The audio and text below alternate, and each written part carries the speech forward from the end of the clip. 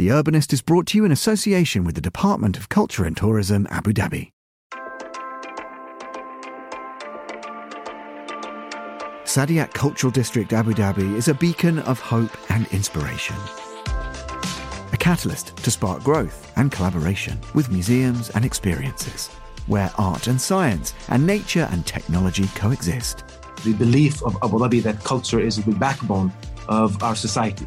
Stay tuned for a special episode of the show, in which you can hear His Excellency Mohammed Khalifa Al Mubarak explain exactly why and how Saadiyat Cultural District Abu Dhabi is the perfect place to collaborate, create and innovate. Saadiyat Cultural District Abu Dhabi, proud partner of The Urbanist on Monocle Radio.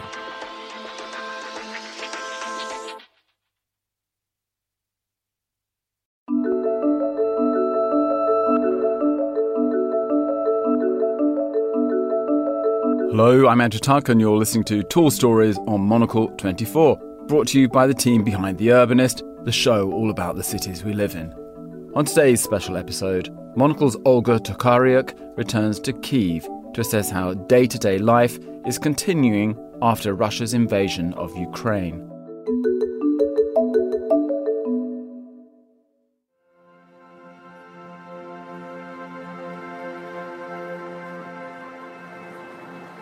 After 3 months away, I returned to Kyiv to find it looking so familiar but also so different, scarred by war.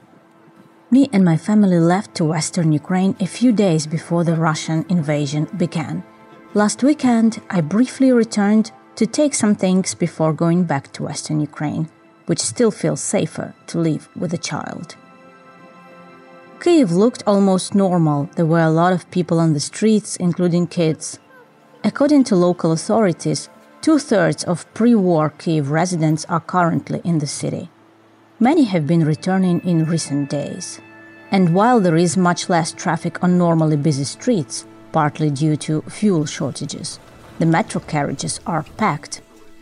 Metro stations don't serve as bomb shelters anymore, but the underground hasn't resumed its regular operations yet. Trains run every 20 minutes instead of usual 3 to 5, and the metro closes early, 2 hours before night curfew. While I was waiting for a train, an elderly lady was singing a folk song, Oi o Luzhi Chervona Kalina, a symbol of Ukraine's resistance, repeating the refrain, "We will make Ukraine smile again," over and over. Many businesses in Kyiv have reopened, but not all of them. I checked some popular cafes and restaurants, and 8 out of 10 were open. Queues at the entry to Crimean Tatar restaurant Musafir and to a kiosk with Kyiv's famous fast food, a sausage in fried dough known as perepichka, looked clearly like signs of normality, as were blooming chestnut trees on the central Khreshchatyk Street, Kyiv's landmark. I was also happy to see that my favorite bookshop has reopened. I rushed into it to purchase some books and support their struggling business financially. There are obviously a lot of armed people in military uniforms in the city too. Documents are checked at the entrance to the main train station and at the platform exits in an attempt to identify Russian sabotage groups. But it's the sounds that betray that normal life has not yet returned to Kyiv.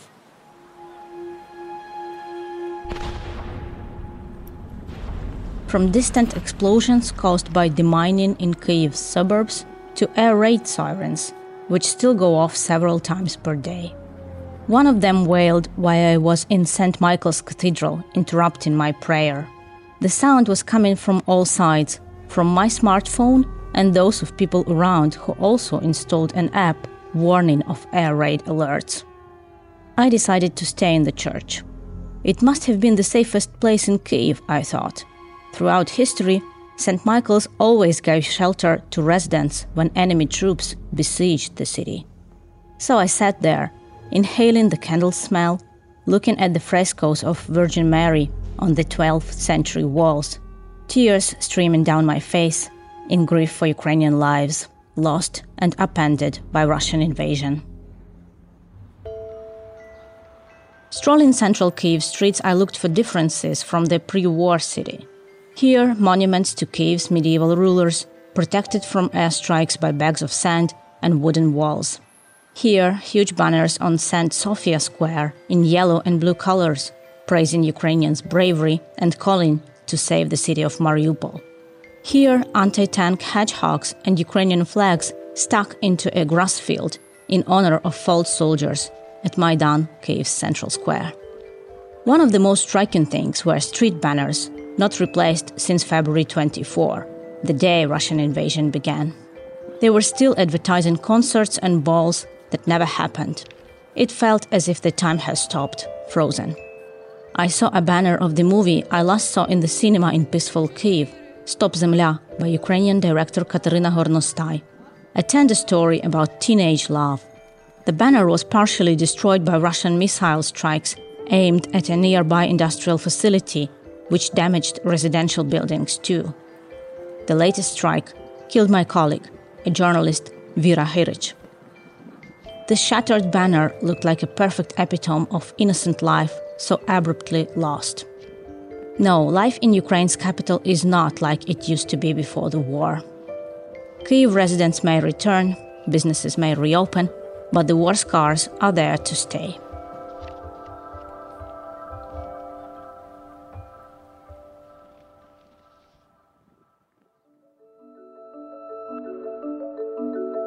You've been listening to Tall Stories, a Monocle 24 production.